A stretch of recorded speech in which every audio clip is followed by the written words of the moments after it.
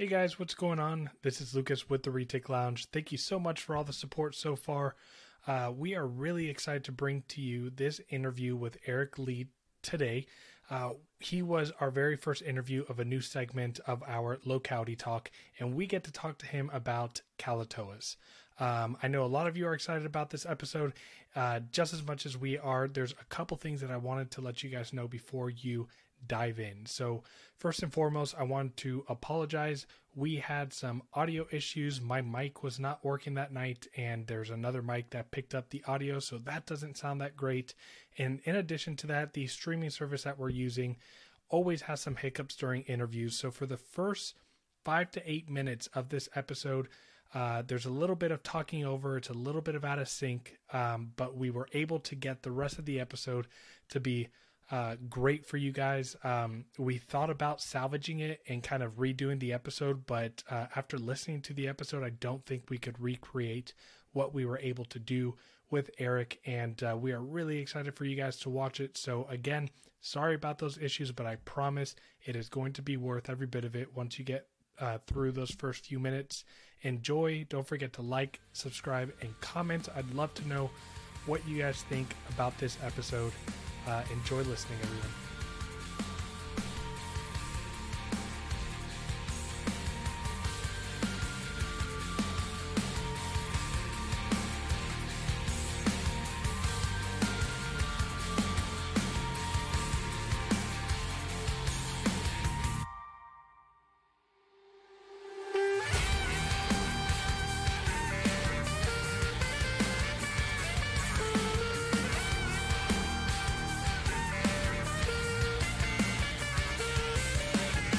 We're back and we got Eric with us. Eric, how's it going, man? Pretty good, guys. How you doing? No Doing great, man. Here. Appreciate you coming on to kick us off on our first locality spotlight and talk about Kalaotoas. No problem. My I pleasure. feel like when we're talking about Kalaotoas in general, there's a few big names that come up, but I don't think people realize just how many different adult Kalaotoas that you have. I've had quite a few. It just kind of, I've always known that I was doing snow stuff, but with that, it's like I need enough diversity where I'm not just constantly cranking out the same stuff that are all related. So from day one, even before I produced snows, I already started collecting the Kalaotoas, and before the band, they were literally nothing because no one cared about the ST stuff. So it kind of benefited me where I was like, here, let me get all these Kalaotoas. Then the band went through, then everyone's like, oh, they're kind of pricey now. So it's kind of ridiculous when you look at how much they were before 2015. Then even people were dumping them right before, like the two Leonard girls I got. Like people lose their minds when I tell them what I paid for them back then. Like that? No, $325 shipped for both. Starting. And then the crazy thing is, when I messaged him, he had, I want to say 30, maybe high 20s, low 30s, whatever in the clutch. He sold that clutch up in, I think, 12 minutes. When I messaged him originally, he was like, I was like, hey, I want a pair. Then he's like, it took him forever to get back to me because all these people were, and he's like, oh, I have a females. And me being stupid, I didn't think, I was like, oh, I'll just take two. I should have been like, dude, I'll take anything you have at the time. You're talking about going back all the way to 2015. If you don't mind, do you mind sharing kind of like when you got into retakes and just kind of that story and when you kicked off with them? Basically, my first, let's see here. This is pre-internet days, so my first retake, I think I got in 91 or 92 when I was 11. I got it at basically a mom and pop, like, fish store that had a little, like, one cubicle like, reptile section. I picked up what ended up being a Sumatran, had that girl for about 15 years before I moved my entire collection out. So I started in about 91, 92-ish and had a collection until about 2004, right before I left for the military. And back then it was retakes, red tail boas, like all the true BCC and BCI stuff, and scrubs. Then I ended up selling the entire collection right before I went active duty after college. In the Army, by the way? So, I've always meant to have this conversation with you, and I never did. But you were in the Army? Yep, did 2 deployments to Iraq, then came out, did police thing, did National Guard thing. Sweet. Now I just do the snake thing. And I know you've mentioned in past videos that you wanted to eventually go back and get shot at some more. I'm guessing now that you're married, that's behind you, or still? Oh no, maybe? I'd go back.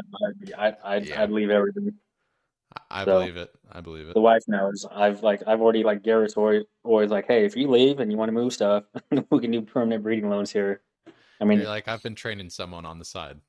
yeah. I mean, at the end of the day, it's like the snakes are great, but I mean, there's things that you love to do and other things that you would literally drop everything to do. So it's just one of I'd those love to things. hear that because I think there's so many people in the retake industry that end up revolving their entire life around the animals, and it's always important to realize. Yeah, Oh no, it's absolutely. important to realize there are things outside of the love we have for these animals.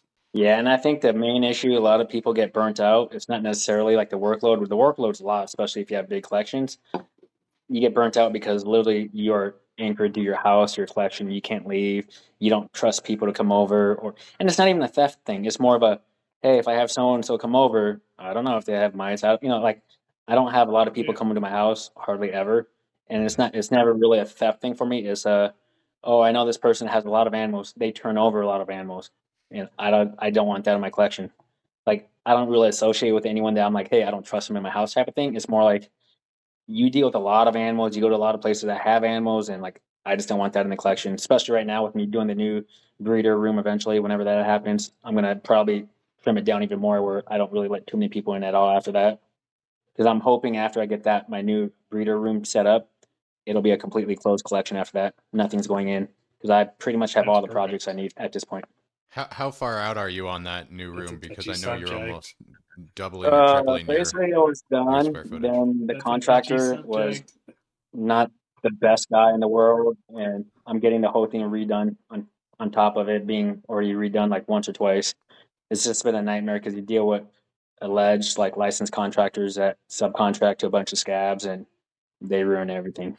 Hey, So, but you'll get it done And right that's eventually. the one thing I yep. respect about you is like you're like right off the bat you're not taking any shortcuts. Um, and that's huge. I mean, it just goes to show how much you care about the animals and the investment that you're putting in. Well, that and I think the big push for us to survive, especially in the retake game, is to show out the outside world like, hey, it's more than just breeding. Because breeding's cool, but from an outsider looking in, for 99% of us, like I don't really know too many people, if any, that do retakes that keep it like in a naturalistic, like the Europeans. The Europeans are huge about nice, big, naturalistic, very nice, fancy looking enclosures.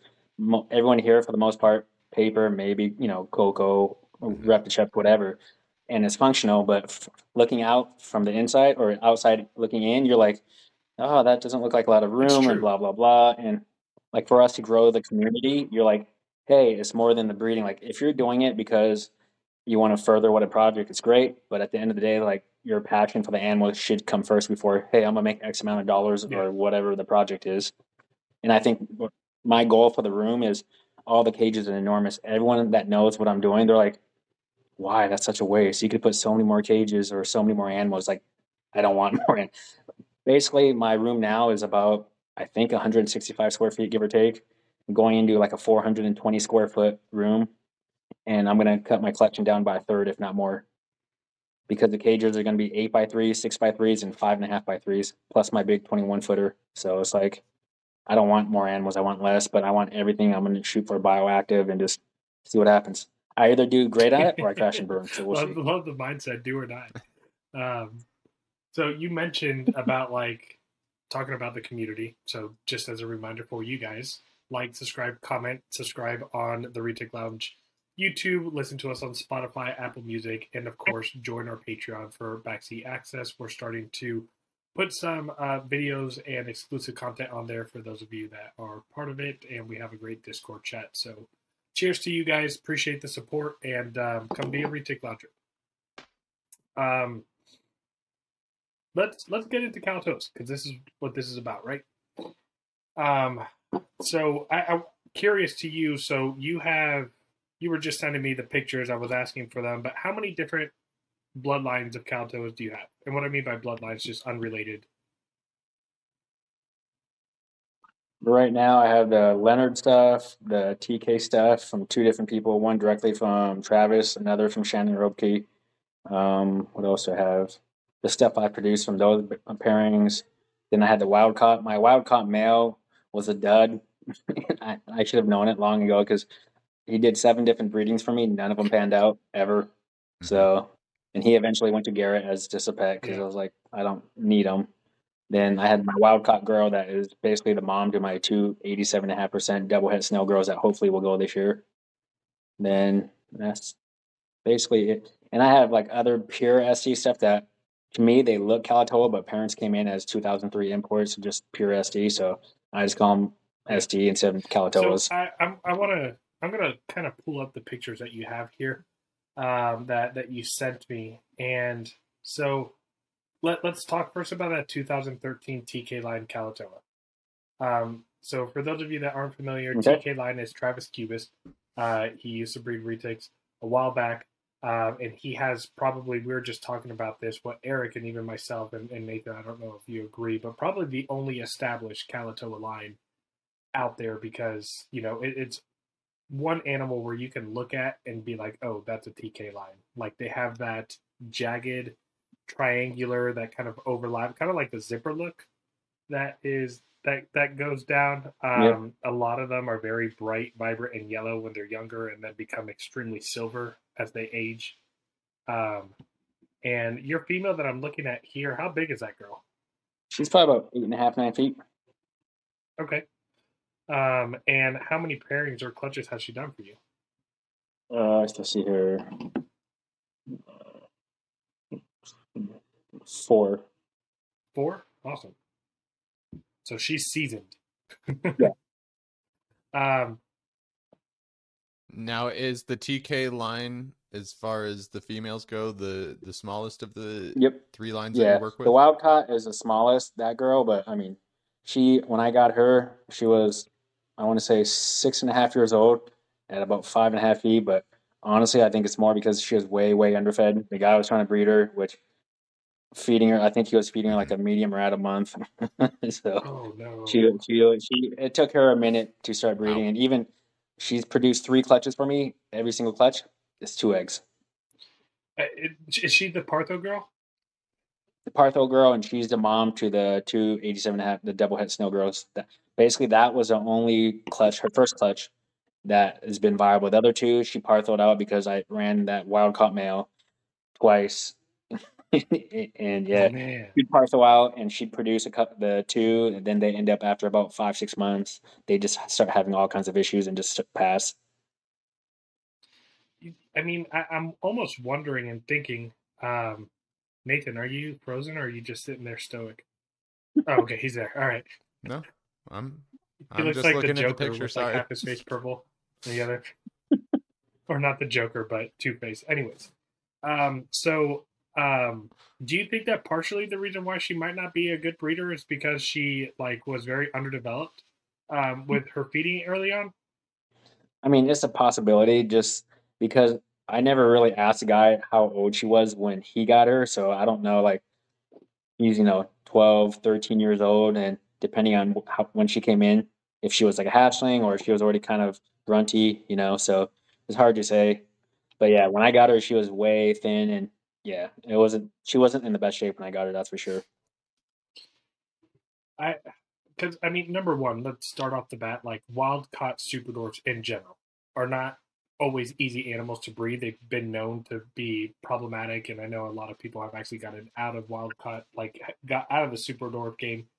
I'm thinking of one breeder in particular, just because they've had issues with egg bound or just not having good clutches. But that's in the back of my mind of whether diet had anything to do with it. A lot of people, will get a hatchling and they'll ask me like, hey, am I feeding it enough? And it's like a 3-month-old hatchling, and they're like, yeah, I'm feeding it a rat fuzzy every like 2 to 3 weeks. And I'm like, you got to get that digestive system going. Like you got to get food in that baby's belly.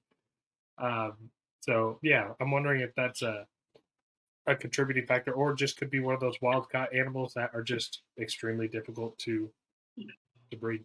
That, or even like, people that have worked with wild caughts in the past, some of them just never acclimate. They might breed, but they might be poor breeders, or they're just very finicky. Like she never had an issue eating, but she just, and you could like she's basically the size of like a garden hose. So she's naturally, she'll slam jumbos, but she's naturally very thin. Wow. And half the times I'd be like, oh, okay, she's gonna lay. Then I'm like, because she'd lay the 2 good ones, and she'd lay almost, I think the most she had was like 6 others that they're almost about the same size. And I was like, holy crap, that's a lot of eggs coming out of something that small. But all those other eggs, they'd never vein. They'd just be yellow when you candle them from the get-go. But I think it Yeah. might just be a combination of maybe just malnourished those, critical years initially when she was in country with the original owner. Then when I got her, it's like, yeah, I'm gonna do something, but I think it was maybe past the point of no return where whatever deficiencies she had, and she wasn't gonna get rid of. Yeah. So I sent the pictures over to Nathan. Nathan, if you have to pick one of his favorite Kalatoas, which one would it be? I really like how silver some of those Leonard girls are, and just how open the backs are. But I mean, everyone seems to like the TK stuff. I don't know. I'm partial to more of that Yeah, like all lighter the silver girls, stuff. even the TK girl in that picture, she's really brown. Every single one of them, when they fire up, they're like straight silver. Like I've always had people that will mess with me privately. Are Yeah. they Henry? No. Are you sure? Everything, every single girl I've ever had, I always run a visual Henry too. So I know if after whenever they breed, first breedings will be like whatever Henry this or that, just so I know. And nothing's ever proved. I mean, I wish they did. I Yeah. actually have two of the girls that are just pure SCs, no locality label, that actually proved head Henry this past season when I ran two visual Henry males to them. And I was like, oh, okay, that definitely helps for in the future. Yeah. Never also a bad thing to run a visual Anery whatever to a pure super dwarf or a pure Kalatoa because you're gonna end up having astronomical percentages. So it's really Yep. it's a win-win there no matter what. Yeah, absolutely. What's your favorite one to Yeah. work with? For the Kalatoas or Yeah, for your Kalatoas. I guess it depends on what project you're plugging into, I'm sure. yeah, I mean my big thing besides just making the pure Kalatoas for diversity, the wild caught stuff is cool because they don't look like anything we have. Like even their head structure, like I don't know if it's from years of pushing or whatever when they were caught. Like that wild caught Hmm. girl, even that male is more kind of traditional looking, but that the girl's head, it has that weird like almost the whole front end's kind of like rounded and weird and kind of looks like not deformed, but it doesn't look like our typical like captive bred stuff where they have that nice kind of like triangular, kind of like arrow shaped head. So hers is kind of Yeah. like bulbous and weird. And one of her daughters has the same head structure, which is kind of cool. Okay. Yeah. I would say on my wild caught girl, she also like her head is much different than the TK male that I have. And I really think just like in general, when you're bringing in like wild, I'm sure if you go on Kalatoa Island, there's so many other animals that don't look like what we consider to be the Kalatoa type, right? Um, I bet there's such a diversity of looking, and I almost wonder if we got into this like issue with importation. Like, I mean, could you imagine being an exporter and you made a living, not making a lot of money. You're from the island, or you're doing everything you can to collect snakes to make a tiny living, and do that, and then you're importing snakes or exporting snakes into the U.S. And if a U.S. importer's like, that's not a Kalatoa, that doesn't look Kalatoa because of what we think Kalatoa looks like I'm wondering how that would impact them. So I wonder if almost we have what we have at the state because we weren't open to snakes looking any different. Or the opposite, where they're collecting from anywhere and everywhere and just labeling them. Because you got Right. your early Hmm. 2000s, the 90s, they came in as pure SD because back then there was a huge market for it. So you figure Right. like everything goes, a lot of stuff goes through Indo. Back in the day, like even I did some imports with Herpetofana with Duncan McRae when I was in high school because back then the laws were, let's just say, very laxed. And like we get stuff in, but like I can only imagine like they even back then they're telling us, there's a couple hubs and all these guys go out in the islands, jungles, wherever collecting, and everything goes back to that hub. From that hub is when they get labeled XYZ, then they come to the states. So you figure after early 2000s when that push for the locality stuff came in, I can imagine, like you said, they're not making a lot of money. Like, hey, I got this in Borneo, Java, whatever. Well, let's just label it this. I mean, I'm Yeah. sure though Whatever. a lot of it is in a similar area just because I mean a lot of them are smaller. Obviously, you're not going to label a mainland and say, "Oh, it's an SD," but at the same time, it's like a lot of nondescript islands out there where they could be very distinct from each other, but they're just going to lump them together as Kalatoa, Karampa, Madu, or whatever. Yeah. And then there's also the whole debate if do we have Karampas here or do we have Karumpas? Like, right? Like, it's just, it's so, um, we believe, I think, what we want to believe to make sure that we feel what we have is legit, but at the same time, there was just so much going on. Like, to what I was speaking to, I was talking to someone who has been around for a while, and he was saying, everyone, like, when you think of a Bali, what do you think of? Like, what's the first characteristic? Yellowhead. Yellowhead, right? But there's the entire northern side of Bali where there's silverheads. Yeah. And so we would get Balis. He was saying that we would get Balis into the United States with silverheads, and the importers would go, that's not a Bali. It doesn't have a yellow head. And they would literally fire them, not get any more snakes from them. And so what he thinks a lot of people were doing was they were like getting yellowhead animals that were from Java. Java has some yellowhead animals, and there's other islands that have some yellow-headed animals, and they would just get any snake with a yellow head and bring it in and say, this is a Bali yellowhead.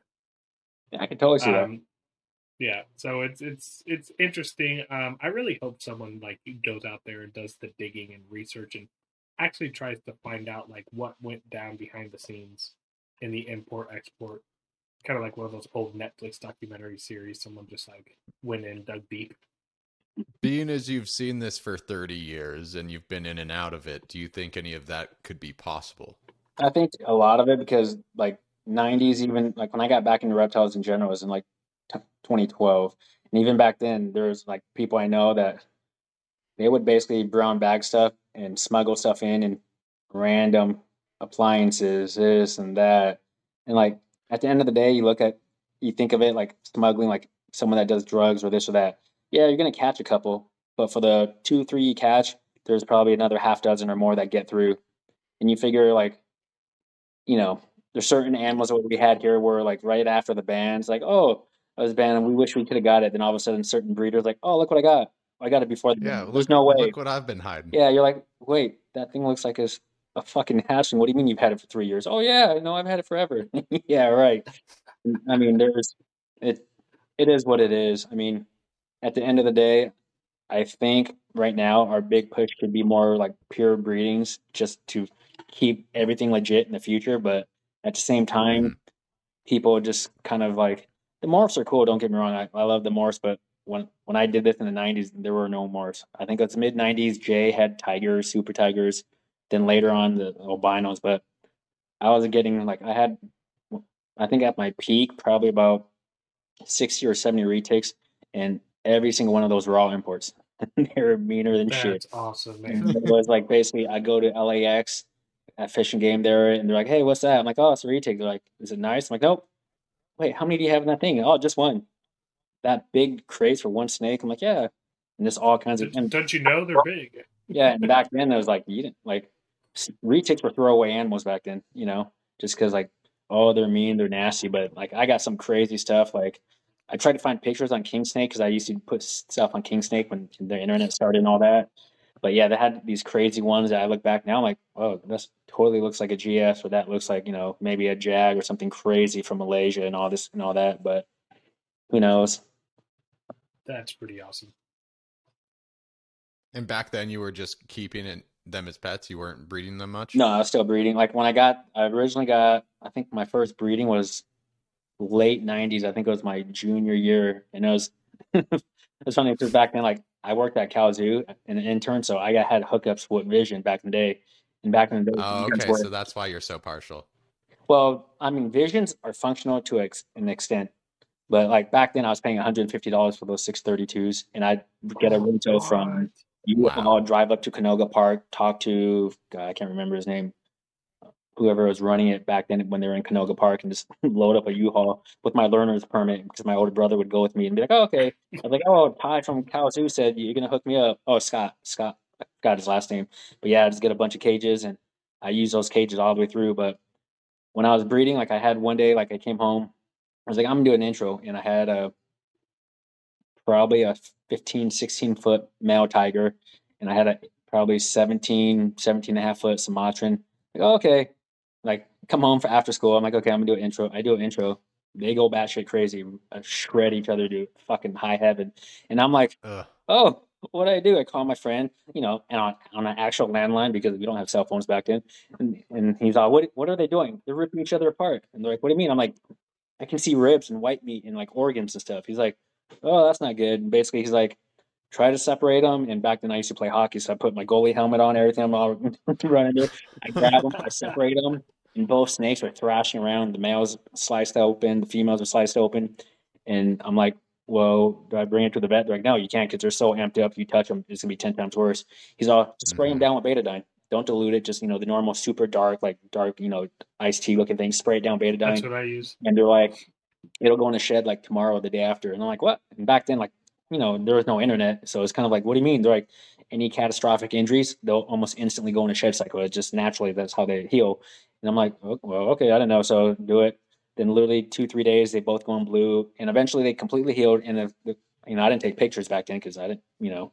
But literally you could see ribs, you can see all white meat. There's blood everywhere. And I'm like, "Oh shit." I was like, I think I was what, 15, 16. I was like, "What I do?" I'm like, and eventually they healed, and I started on real small meals the first couple. Then after that, they shed. And down the road, it was crazy because when you looked at the pattern, everything was perfect. Like the only thing was the patterns were offset. So basically, it was maybe like a quarter inch from where they should have matched on the patterns. It was just that, and that was the only thing. It was like, wow, that's crazy. They were literally, because when the female bit the male, he rolled and he almost got disemboweled. Then he turned around, bit her, and she did the same thing. And I was just watching this. I'm like, oh, wow, this is not what I expected. So, Oh, geez. so And what's crazy? All right, so time to reinvest in some hockey gear. Haven't played Right. in a while. yep. Seriously. Yeah, I'm from down south. People don't really play hockey too much now. No, but they're incredibly resilient. Yeah. The male I used to breed my first pairing, he, as a hatchling, had pushed his face literally in half. I'll try to dig up the pictures so we can attach it, and when I went to breed him, you would never known that he had pushed his face.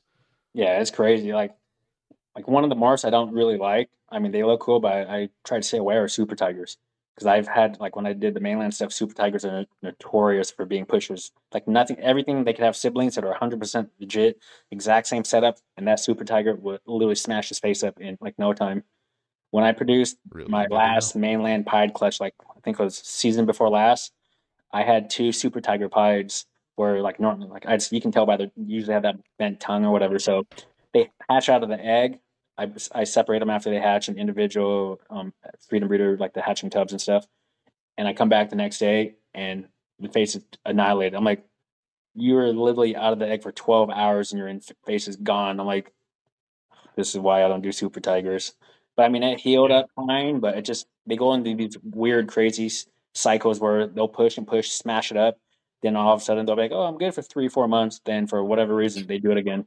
And that, They're like, oh, that hurt. Let me stop. yeah.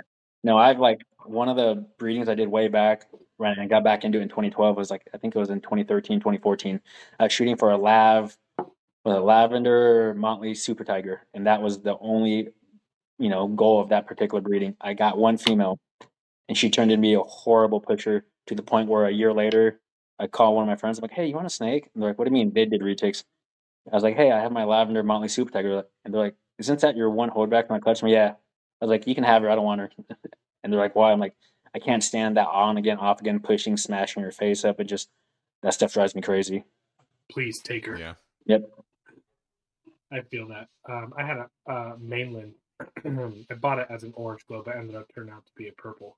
And ended up rehoming him, but he was an avid pusher. And I mean, everything. I did small enclosure, big enclosure. I tried basically just about everything, and he'd go through his cycles. He ended up doing better in a 3 foot hefty tub, is where I could get him to stop pushing. And I was like, you know what? I'm going to rehome him, let people know what the issue is, and um, just because I had no breeding intentions, and he was just an animal that my stress would be through the roof every day Yeah. with him.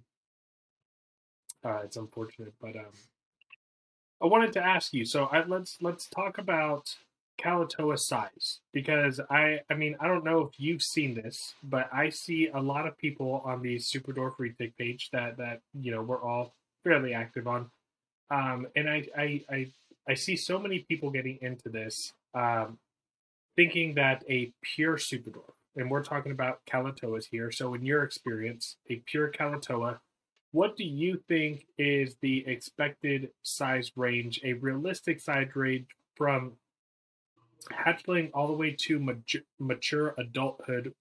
And like, what do you consider like an adult? Like, is an adult a breeder, or is an adult whatever No, age? Like, I want you I'd to say, talk about.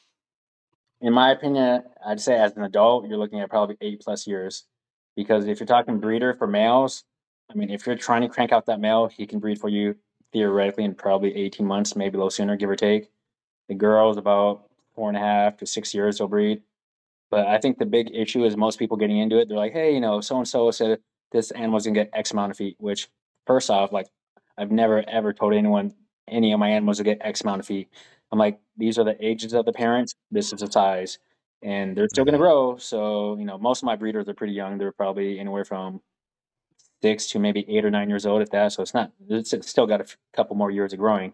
But the issue is, I think everyone sees their people's breeders as thinking, oh, okay, they're topped out, not even close, because everyone's like every first time breeder animal, female obviously, is gonna be much smaller than she's gonna be in another 5, 10 years if they live that long. Because honestly, some people are like cranking these animals out, and they're like, oh, I've bred her 3, 4 years in a row. First off, I'm like, wow, that's impressively stupid in terms of, like, you obviously all you're doing is trying to crank out babies for sale and this and that, because like the Mm-hmm. stress on that animal to be breeding nonstop continually, like especially at that young of an age, like, and I've talked to people and they're like, oh no, they're fine. I'm like, they're fine until they're not. And if you actually care about the animal, like, none of my stuff, a lot of people like, oh, you can start cycling and buy food. Like, all my stuff, like, I've told people, I was like, you can watch their behaviors. And a lot of the girls, you raise them up, they're normal. Then all of a sudden, when they start getting ready to breed, they get crazy food driven, and they'll start Mm-hmm. being super bitey. Like, say the normal meal lasts them for 4 or 5 days, 6 days, they don't care. When they start getting ready to breed, like 3, 4 days later, they're striking. You're like, what the hell? They're not aggressive. They're just, their body is telling them, hey, I need the calories, which is fine. But I don't purposely say, hey, at this day on this month, I'm gonna start slamming them with food. Like, I have my breedings listed for the whole year, like years ahead, but it's like I'm not pushing anything. It's like, okay, here's my list of animals I want to breed. If they go, great. If they don't, but everyone's on the same cycle until they get super food driven, then I'll bump it up. Like, I don't do bigger meals, I just do more frequent. But yes, I mean, That's Okay. a lot of the Kalatoas I think are going to probably realistically, I'd say you're looking at anywhere from 8 foot, probably about 12. The males on the smaller end, females on the bigger, especially the way people are feeding them. Because I've told people, I was like, these are pretty arboreal. I mean, if you look at, say, green tree pythons, I'm like, they eat, then they take forever to poop. And all these people are like, no, my stuff poops in 3 or 4 days. What are you keeping it? Oh, I have a 90-degree hotspot or 95. I'm like, oh my God, I'm surprised that thing's not dead. It's like, of course they're going to pass the food. And, if you have it super warm, they're not going to, retain any of the nutrients from it, but they will pass it extremely fast and be hungry again because you're basically cooking that animal. So I was like, even with my incubation now, like when I first started mainlands and even when I started doing the SD stuff, I used to incubate at 88, 89 ish. Now I do 86 and a half, give or take, and it takes longer, but all the animals come out perfectly fine. They look, they're not as wiry and crazy as like when I had them at higher temps. Those hatchlings come out super spastic, like crazy, like, a garter snake, or Mm-hmm. all like, now a lot of them are super mellow. I'm not sure if it's a temperature thing, but they're not as crazy. And I think a lot of it is like everyone's push to get, to breed is going to negatively affect size down the road, where people are like, oh, this animal is huge. Yeah, but you can tell it's not natural because the majority of retics, unfortunately, are completely and totally pinheaded. Like most yeah. retics, if you ever see like wild pictures or even old school Their necks are like kids from this. the day, yeah, they have huge, massive heads compared to the rest of like normal pythons, which is one of the distinct things back in the day when I was a kid. You see a big retic at the zoo that would have this giant head, and you're like, wow, that's the craziest thing ever.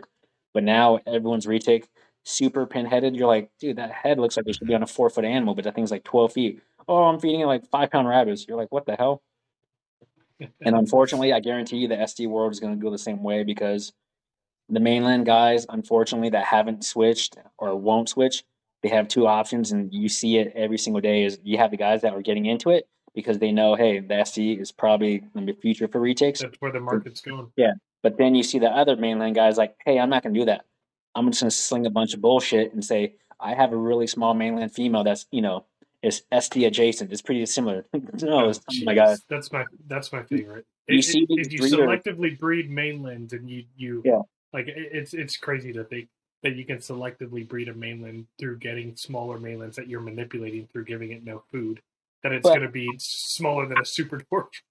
that, and you have these people saying, this is the first clutch. So you bypass evolution in one breeding, and that clutch is not even adult size yet. You're saying they're going to be comparable to SD, which is just mind boggling. It just, Yeah. yeah.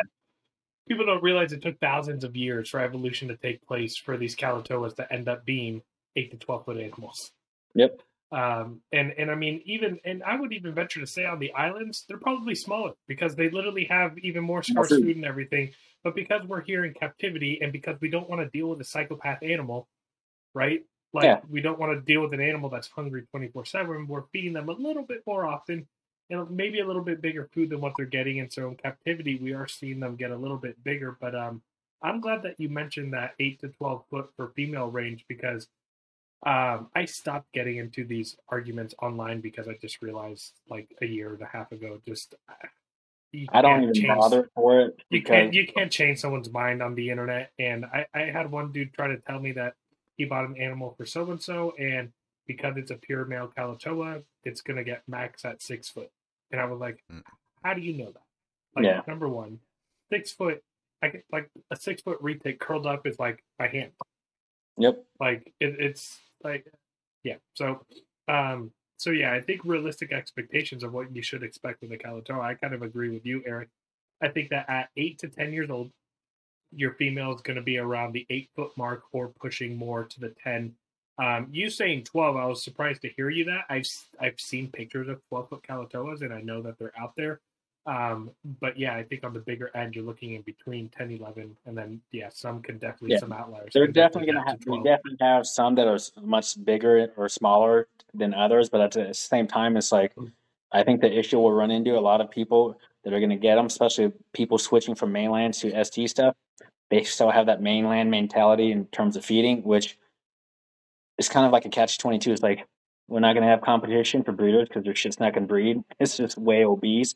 But at the same time, it's bad for the animal. And the thing is, for all the legitimate new people getting into it that see some, even if it is a legitimate Kalaotoa, that thing looks like it's on his deathbed, where it looks like it's rolling along because it's so overfed. And like some of the groups, you'll see people like, oh, I'm feeding this like every 5 or 7 days. I'm like, I mean, my hatchling, I feed about probably every 7 to 10 days. Sometimes my schedule is weird and I totally forget. And I'm like, oh, I've gone 2 weeks.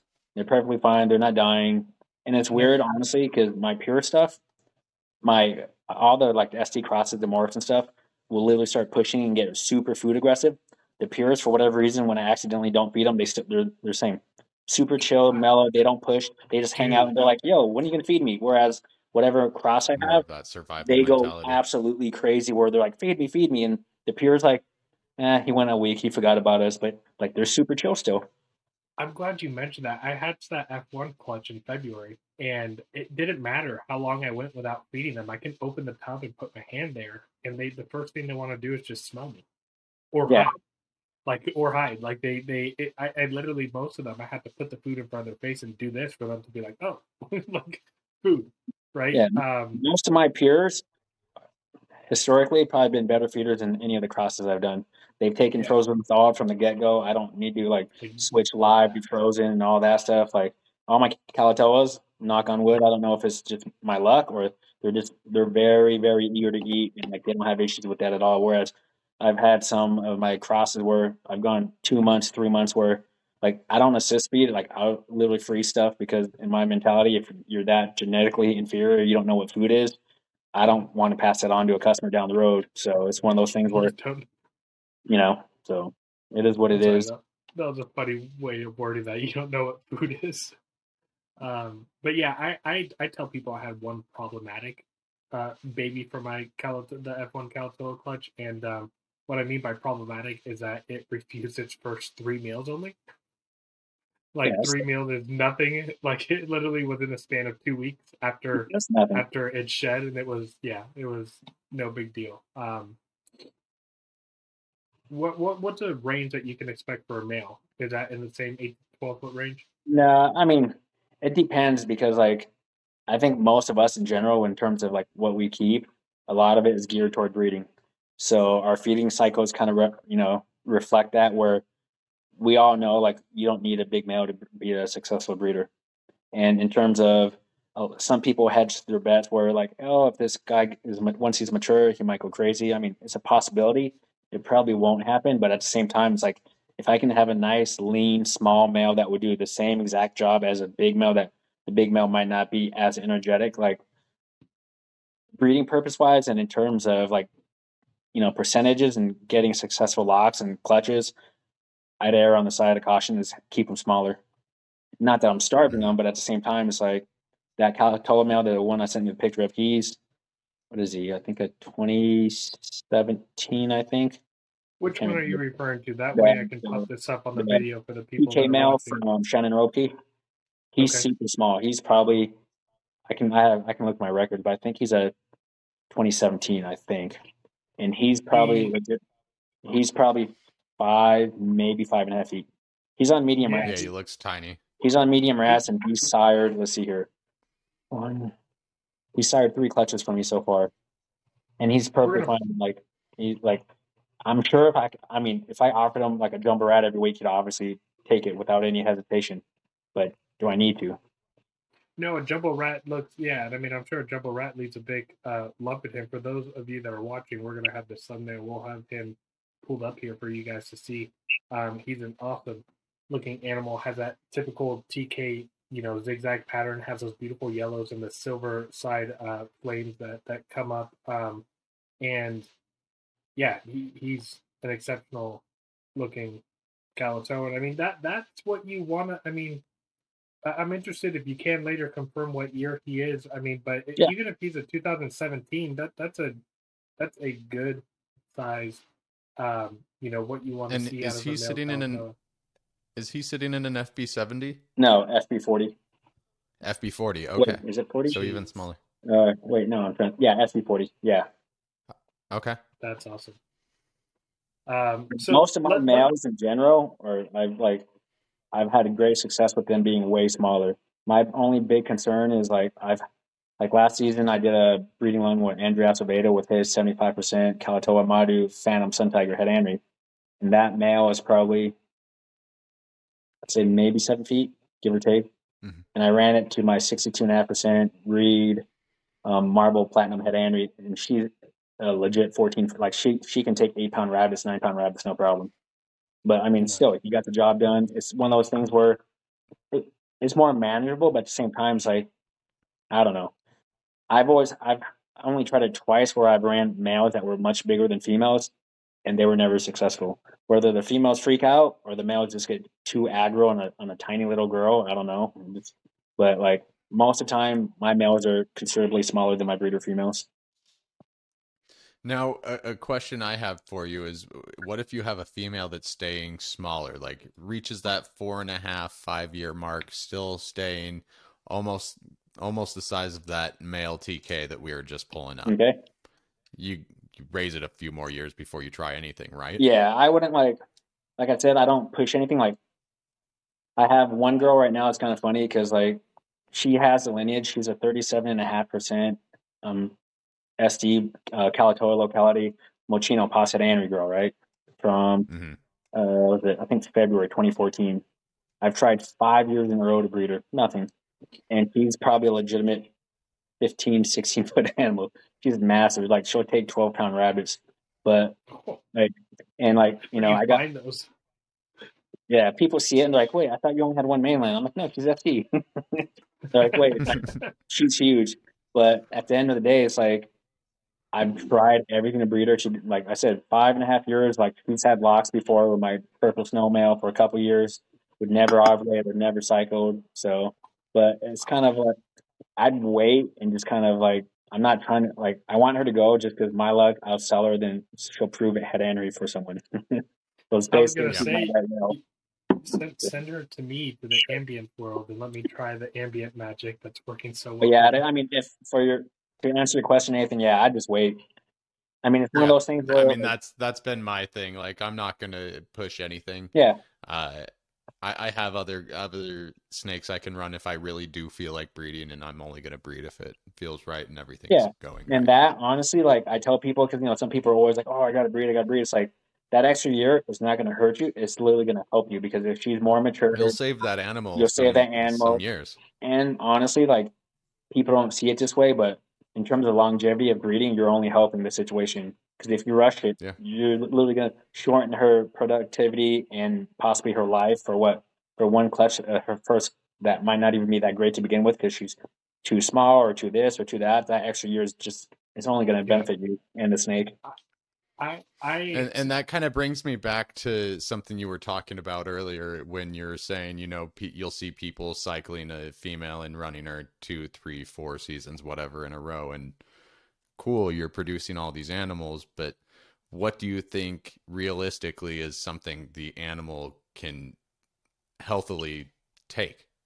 I mean, ideally on mine, like I said, I don't really push anything to go, but if I for the ones that have gone like back to back, I'll give them a year or two off. Hmm. Like I had the Yeah. one clutch where the 75% Kalaotoa 12.5 gent double head snow grow. She produced a clutch for me December 2020. And before that, she didn't breed for 3.5 years. Like she produced my first ever snow, then she produced my purple GC snows, and that was back to back years. Then she had 3.5 years off for whatever reason. And the whole time, like I just feel like, okay, well, she's not going, okay, whatever. And just, it is what it is. Maybe I could have pushed it, but why? It's just one. So your philosophy is only pair if really the female is showing signs of wanting to Yeah. breed. Like I don't like I'm not slam like I know some people they're like, hey, every whatever August or beginning of September, I'm slamming everything with food nonstop, regardless if they're ready to go. Hmm. I'm like, yeah, I don't do that. To me personally, like back when I was running like higher temps, like when I was in Arizona and I tried Ambien for a little, like they'd process the food and this and that, but for the ones that go, great, but a lot of times the clutches aren't the best. And at the end of the day, if you look at the numbers in terms of all the extra expenditures on food, cleaning, this and that, compared to, hey, I'm just gonna wait and let it happen naturally. If she goes, she goes.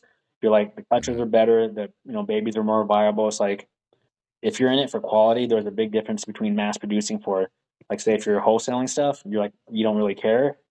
But if you're like I'm doing 2 or 3 breedings every like a year, if that max, then why push it?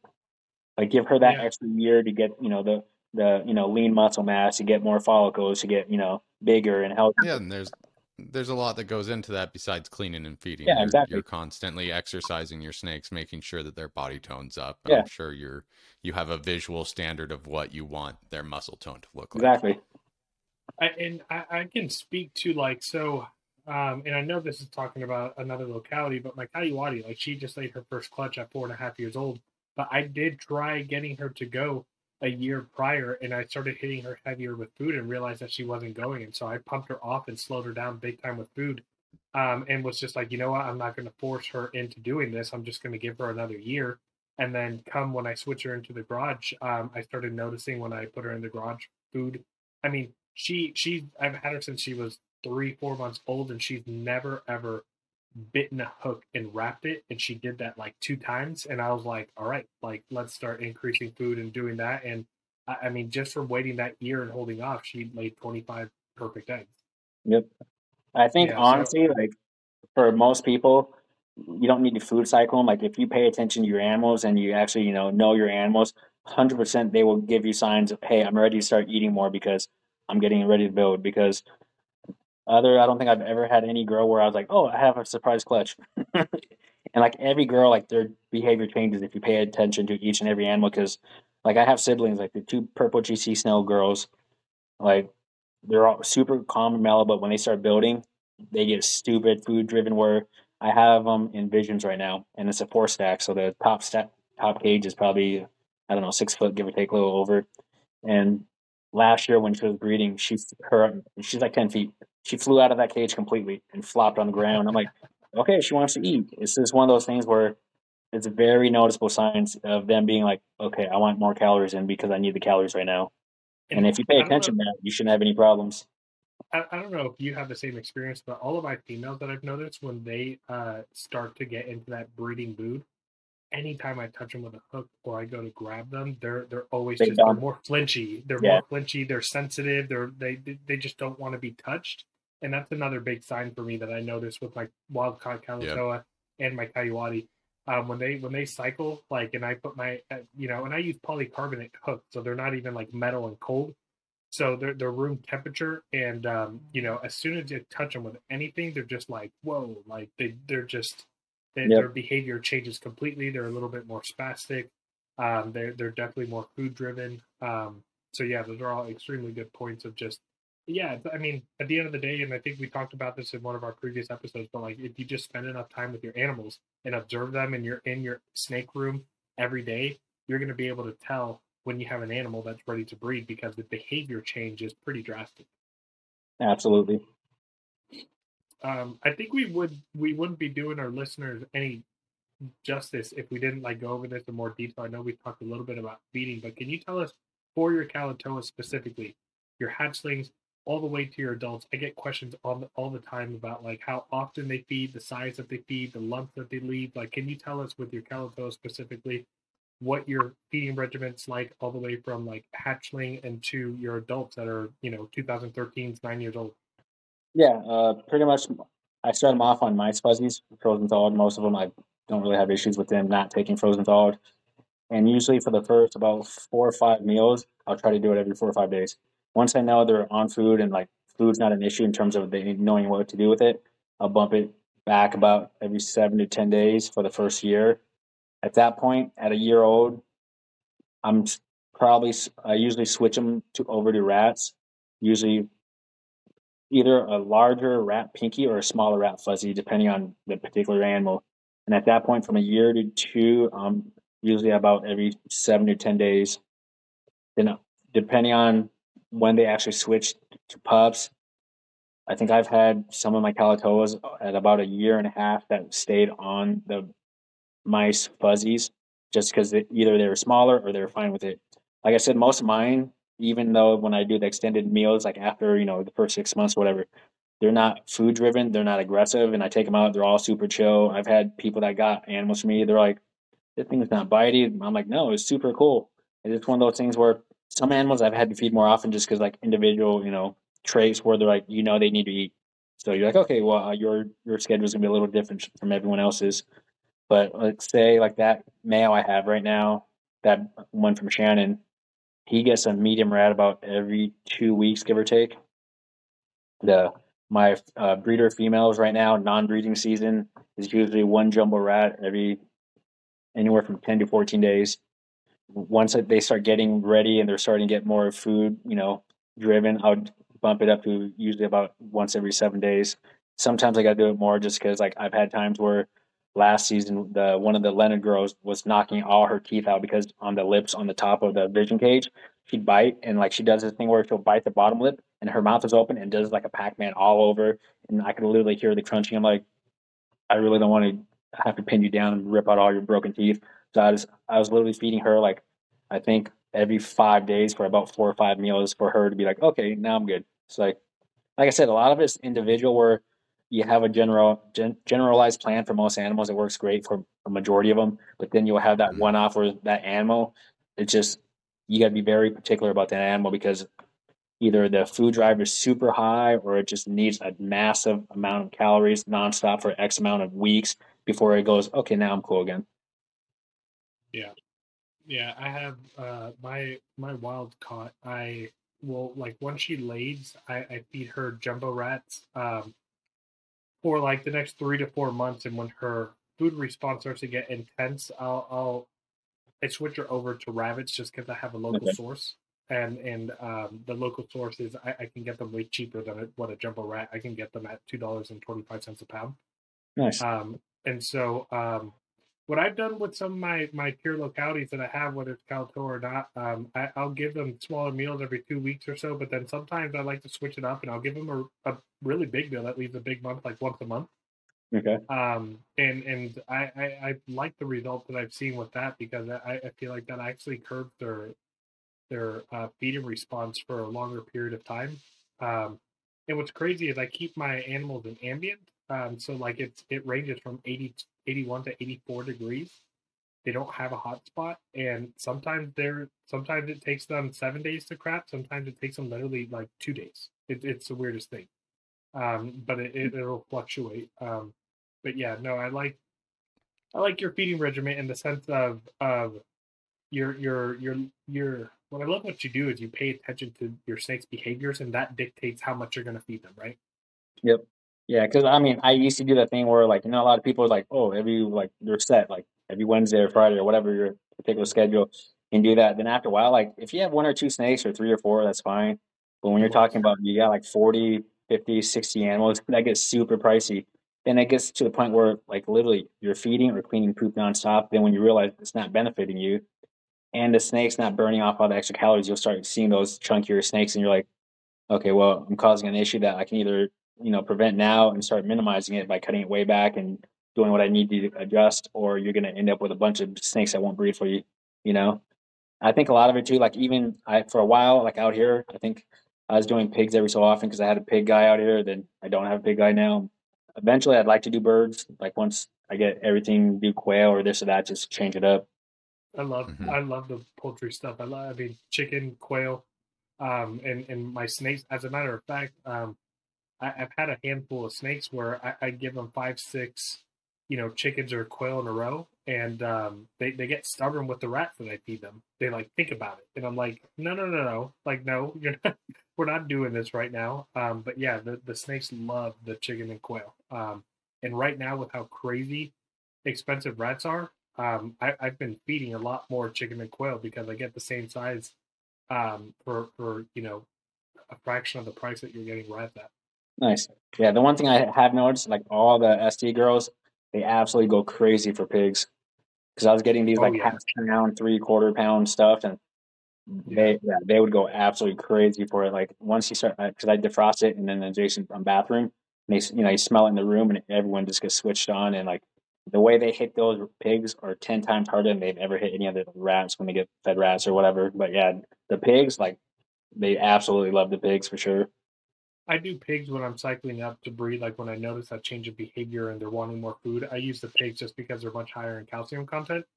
Yep. And and theoretically, that's calcium is what the eggshell is highly based off of, and so I do that. And I did that the second year my wild caught Kalaotoa went, and I noticed that her eggs were a lot more durable and Nice. not as soft. That first year that I broke apart those eggs, they were super delicate, and then I cycled her with pigs the next year, and they were normal, just easy to pull off.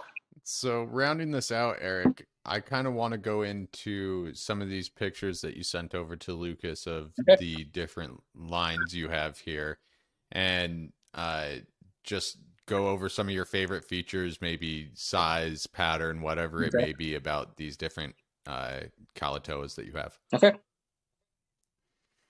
So let's start off with that TK. The Lucas, you're gonna have to give more detail.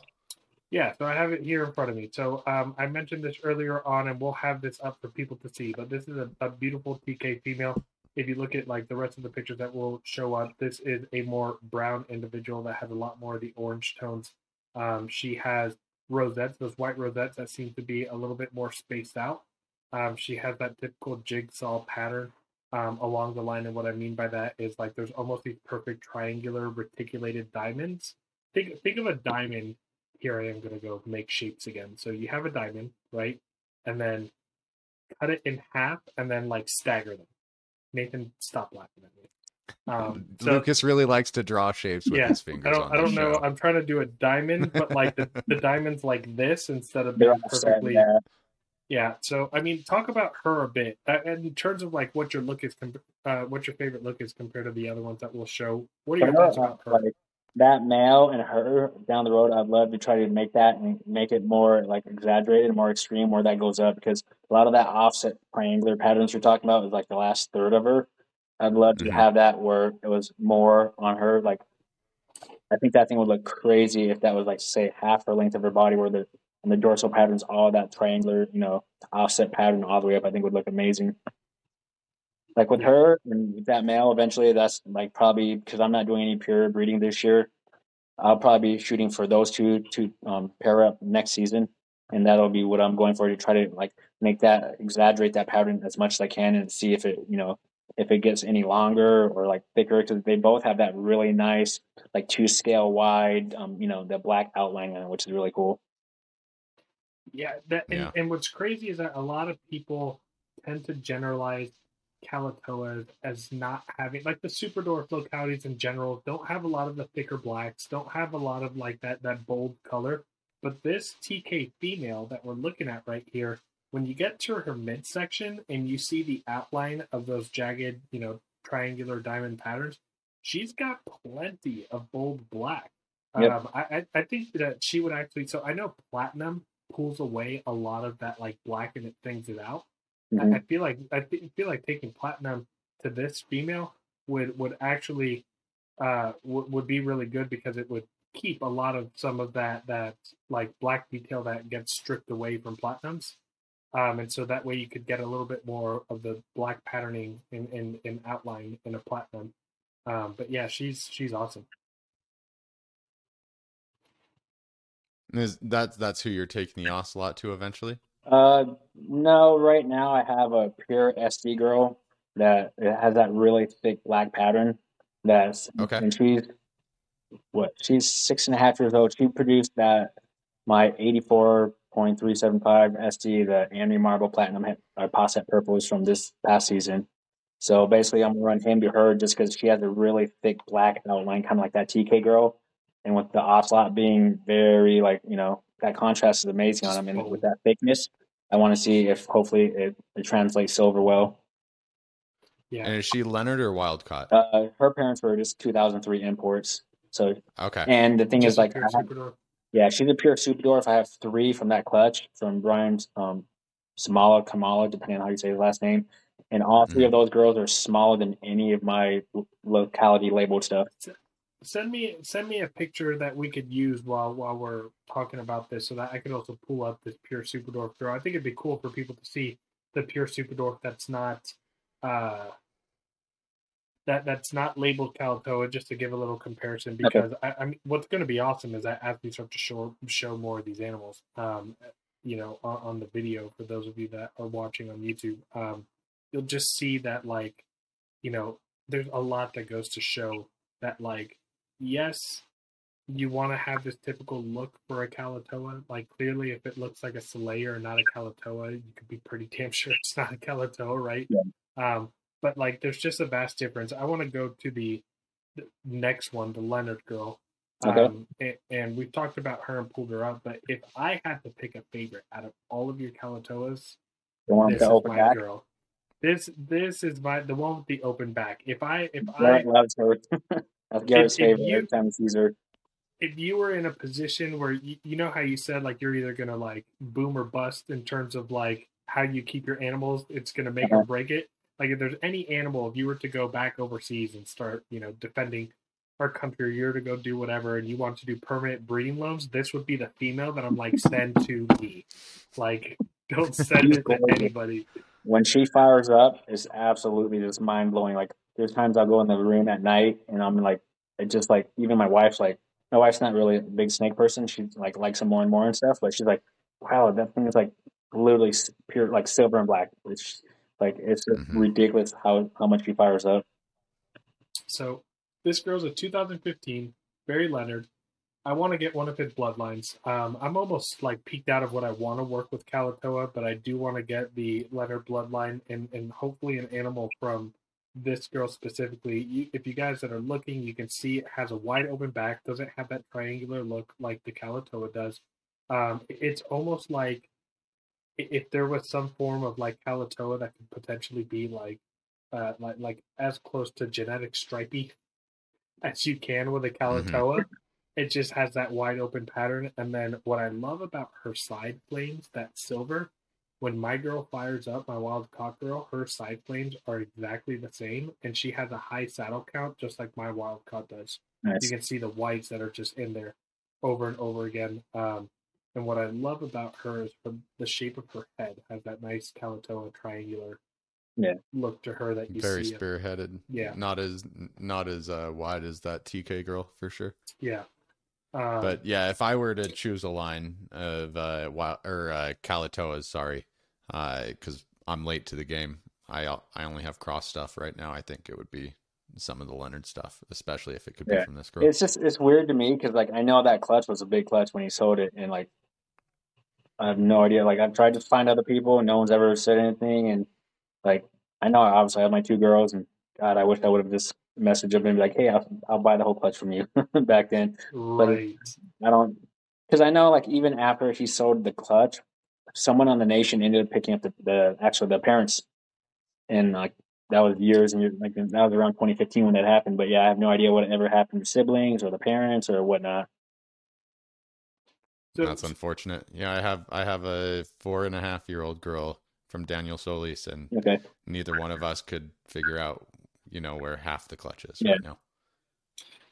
so you said that original TK girl that we first started talking about was about 8 feet. but yeah, 8.5 or so. Yeah, How big is this? The first 2015, because we're gonna show a second 2015 Barry Leonard girl that he has that looks completely different, but the one that we're talking about now with the open back pattern, he's how probably big is about she? probably about 9.5, 10 feet, give or take. Okay, that's about the size of my wild caught. Your girl looks a little bit thicker than well, I mean, your girl just had a meal. I can see that she has a meal in her belly right there. Um, yeah, I mean, in terms of size, looks pretty similar to mine. All right, so now the third one in the picture. Nathan, do you have it up? Yep, I have it. Go ahead and describe that Barry Leonard line, especially compared to the other one. I mean, I'd say as far as the saddles and everything go, just the reticulated pattern, it's a lot more similar to what you see with the TK line. You not as much of the alternating zigzag pattern that you got on that TK girl, but I'd say quite a bit more silver. Yeah, Yeah, yeah. I keep referencing my adult Kalaotoa, but if I had to pick any of your Kalatoas that had the same pattern as mine, it would be that one right there. It's like there's almost like a zigzag look, but it's not so much that perfect, diamond, stagger yeah, type of look. And Nor is she there the wide open back. exactly, but she also has a good saddle or a good rosette count on the side that I like a lot. Um, and some of them are elongated as well. How big is she? She looks pretty small. she's probably about a foot smaller than sister, give or take. Same Oh, so food that's a schedule, direct everything. sister? Yeah, they're same clutch. Shut up. Yeah, Wow. Just goes to show you variability just within the clutch can be Dude, that crazy. is so cool. Because I guarantee you, if you like anybody who's like just new into Superdwarfs and like loves Kalatoas, like if they saw that animal, they'd be like, "That's not a Kalatoa," right? Because it's super wide open back pattern, and they're like, Kalatoas don't look like that. But then if they were to see a literal sibling, they'd be like, "That's a Kalatoa." and they were So from the same clutch. So yeah, right, that's what I'm saying. Like, yeah, the variability is phenomenal. That's pretty cool. All right, that next one, your wild caught male that we're gonna have pulled up here is probably my favorite male that you have. yeah. He's got some cool greens. I wish he would have sired at least one clutch because everyone that saw him, they're like, he's Henry, right? I'm like, I don't know, Was and I that bred it. was that the dud? Yeah, Tell yeah. 7 clutches later, not a one viable clutch. I'm like, okay, you know what? I've tried. Everyone's like, wait, what do you mean you tried 7 times? Yeah, he like missed a mark 7 different times, and most of those girls slugged out. I think out of the 7, I had 3 Partho clutches. None of them ever survived. So at that point, I was like, okay, I got to stop trying you. And I was like, the did only you way I'm ever going to stop is if I get did rid of you you. did you ever try him in ambient or did you always have him on a Yep. gradient? No, I tried them on ambient and switched it up and all kinds of things. Because when I was in Arizona, I did ambient for like 2 seasons. Like before, I did the normal, the under tank. Then I switched to ambient. Did the breedings with him. Because every year when I had him, I would switch out different girls because I was like, I don't know if most of the times when he was breeding initially, those clutches were first time girls. So I didn't know if it was a girl issue or it was a him issue. But year after year, I was like, okay. Then I started breeding him to like proving like that I bred him to the TK girl, and she parthoed, and there was babies that make it. But at that point, she'd already been a seasoned breeder, so I know it wasn't her. Then I bred him to the smaller Leonard Grow, and she's Parthoed, and none of those made it. So Man. then even like my other three like ST that aren't like locality labeled, I bred him to two of those grows, and one didn't go. The other one ended up slugging out. So I was like, okay, I'm done, dude. And I was like 7, like I think that was over a span of about 5 years for those 7 clutches, give or take. I was like, okay, I'm done.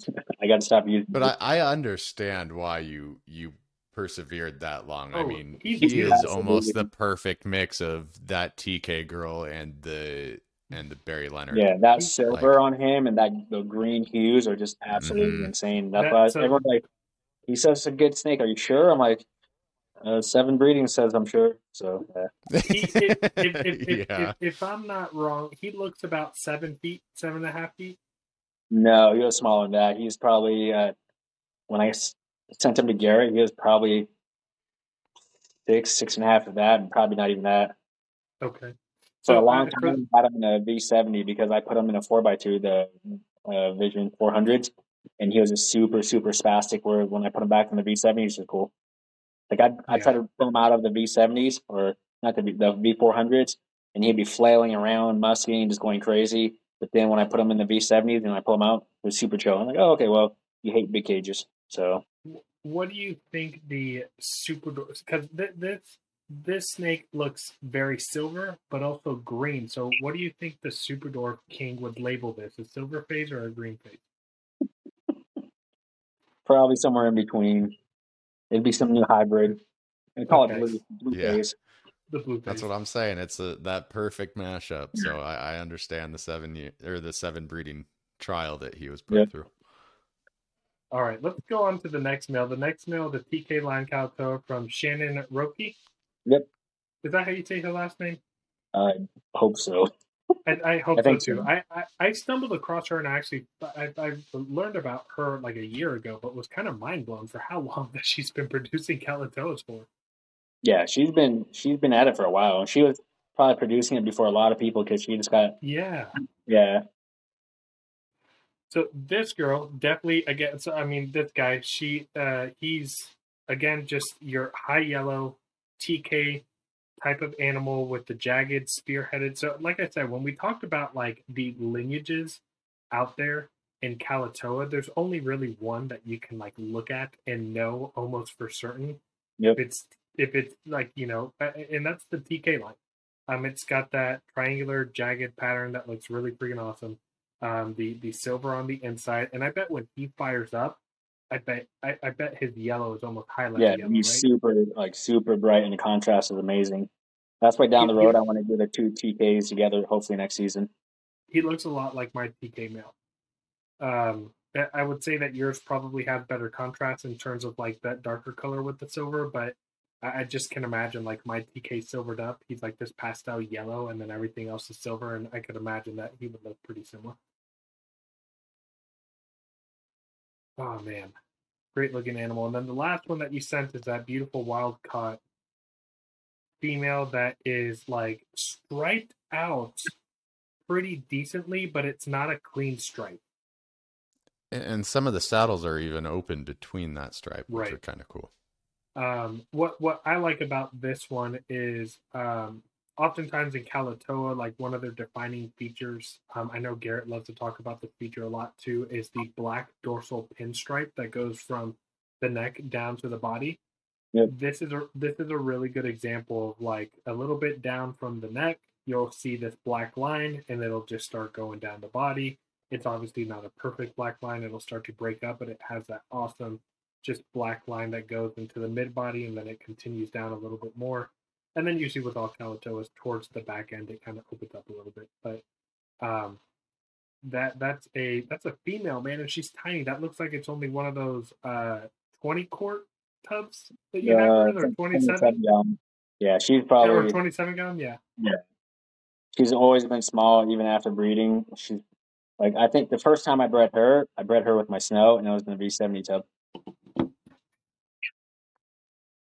One thing I like about her is how thin all of the striping is with the black through maybe her first fourth, and then it starts really expanding and getting a little bit thicker through there.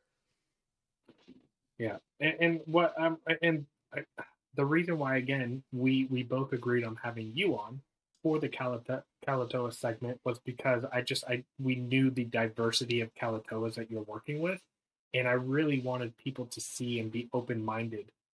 If you have a reputable breeder that can provide you information on the Kalatoas that they have, but it doesn't look like your classic TK Kalatoa, like that's not, this last episode 7, when we just talked about like how to buy a super door from Locality retake, we talked about red flags. Like, just because it doesn't have the perfect stereotypic look of a Kalatoa doesn't mean that it 100% is not, because that Barry Leonard animal is a perfect example.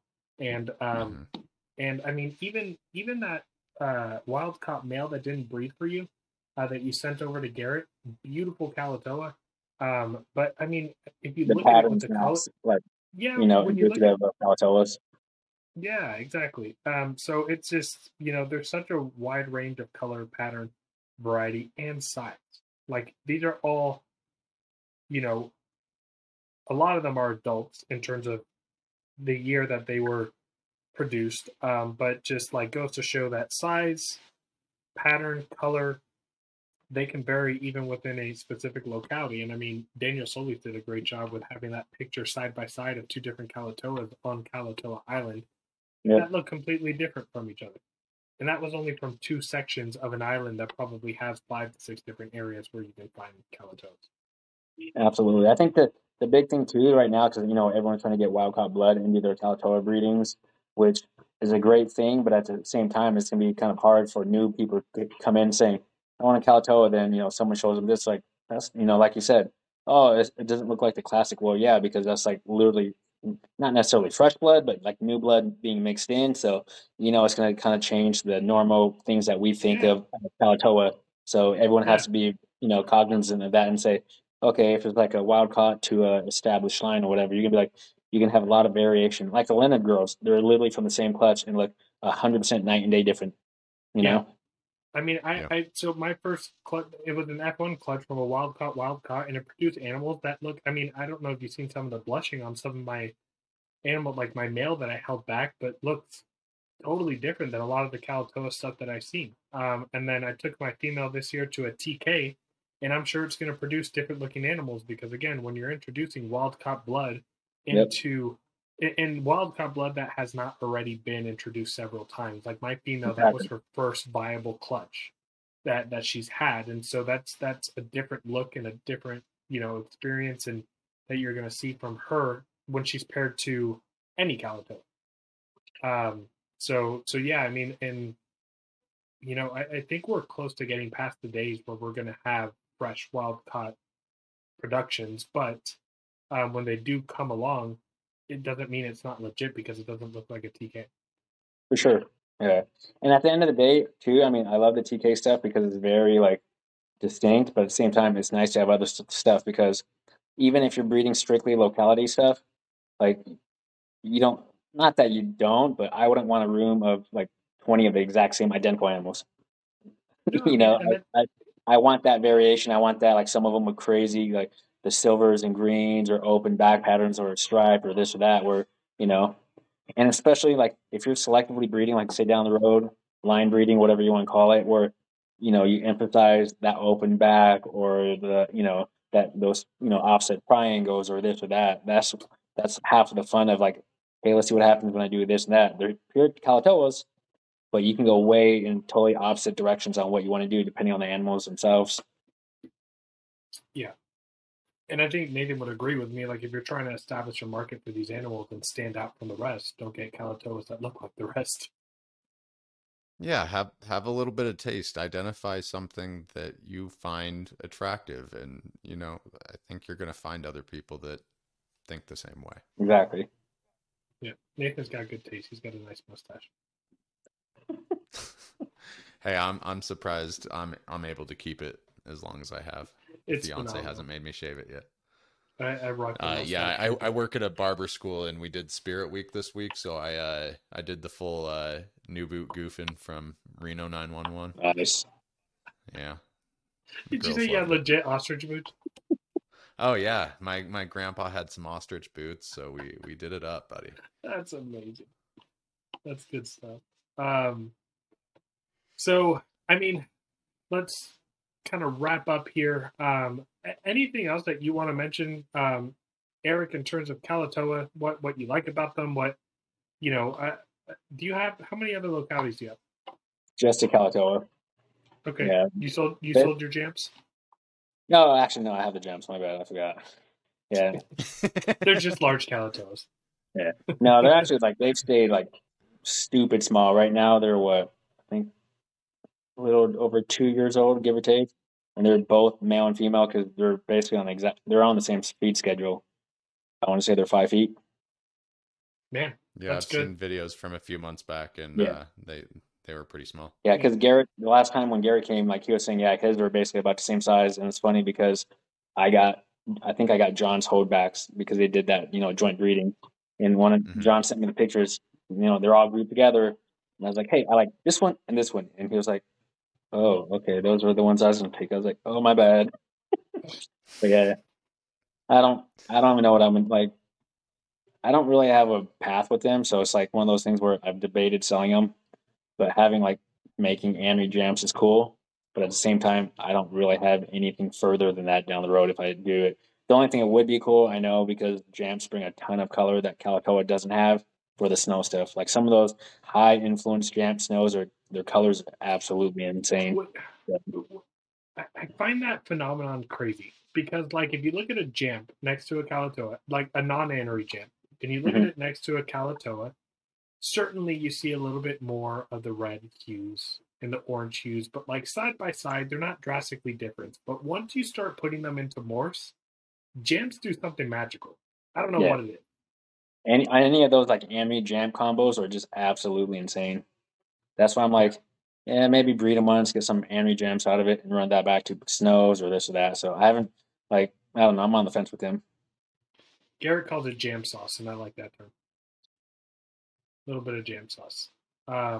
You got anything else for us, Eric? Anything that you want to talk about Kalaotoas, or things that you think it's worth for people to listen, or maybe like a final message that we covered, but that you really want people to really understand and know The about biggest this locality? thing, like for Kalaotoas or any of the localities, like I always tell people, like even if it's a pet, like go in, go in looking for them with the mindset of like you're doing purebred dogs or cats, where lineage is everything.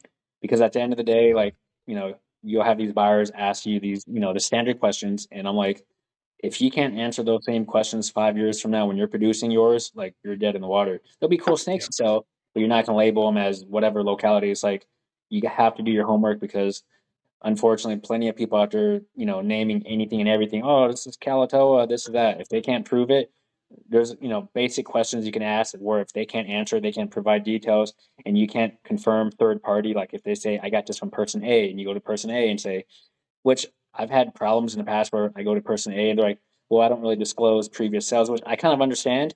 But at the same time, depending on locality stuff, I mean, we're into It's a it. red flag.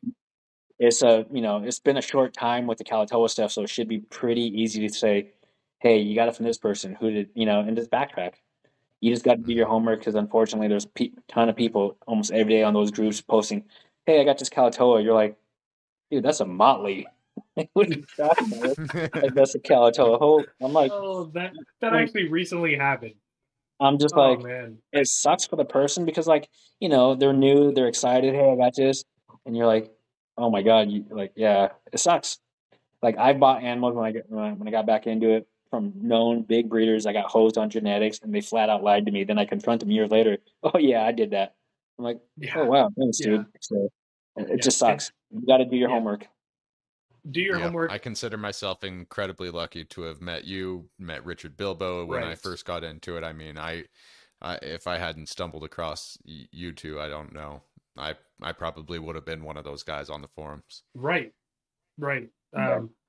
Yeah, I couldn't agree more with like that stance, especially when you're getting any pure locality, especially with wild-caught Kalaotoas, because today in this industry, Eric was mentioning like mainland people are starting to want to come over and they're really eager to get into the game. And I mean, I see a lot of people out there. Everything in their mom is a Kalaotoa right now, like everything, right? And so just be careful. as a matter of fact, like we mentioned earlier, go watch episode 6, Buying Super Dwarf Reticulated Pythons. And we talk more in discussion about what Eric Lee just mentioned about what me and Nathan do on how to do just your homework and make sure that you're not getting scammed or tricked into buying an animal that you think is going to end up manageable and then ends up not being. Yeah, absolutely. Because the thing you need is something that you can't manage or you aren't prepared for. It's bad for everyone, and especially for the animal. Yeah, because the animal gets rehomed and then it gets rehomed, and that's why retakes are often neglected. It's a shitty reality, but yeah, if you own a retake, got to be responsible, and that starts with before you own the retake. Be responsible. All right. On that note, man, Eric, it was awesome having you. I hope Nathan does his cool little desk goodbye thing. He hasn't done that in a while, and I'm hoping that he does. But Lucas likes my new desk quite a bit. Yeah. So for those of you listening on Spotify and Apple Music, if you want to watch our videos and see how awkward we are on camera, go ahead and watch on YouTube and subscribe to the Retake Lounge.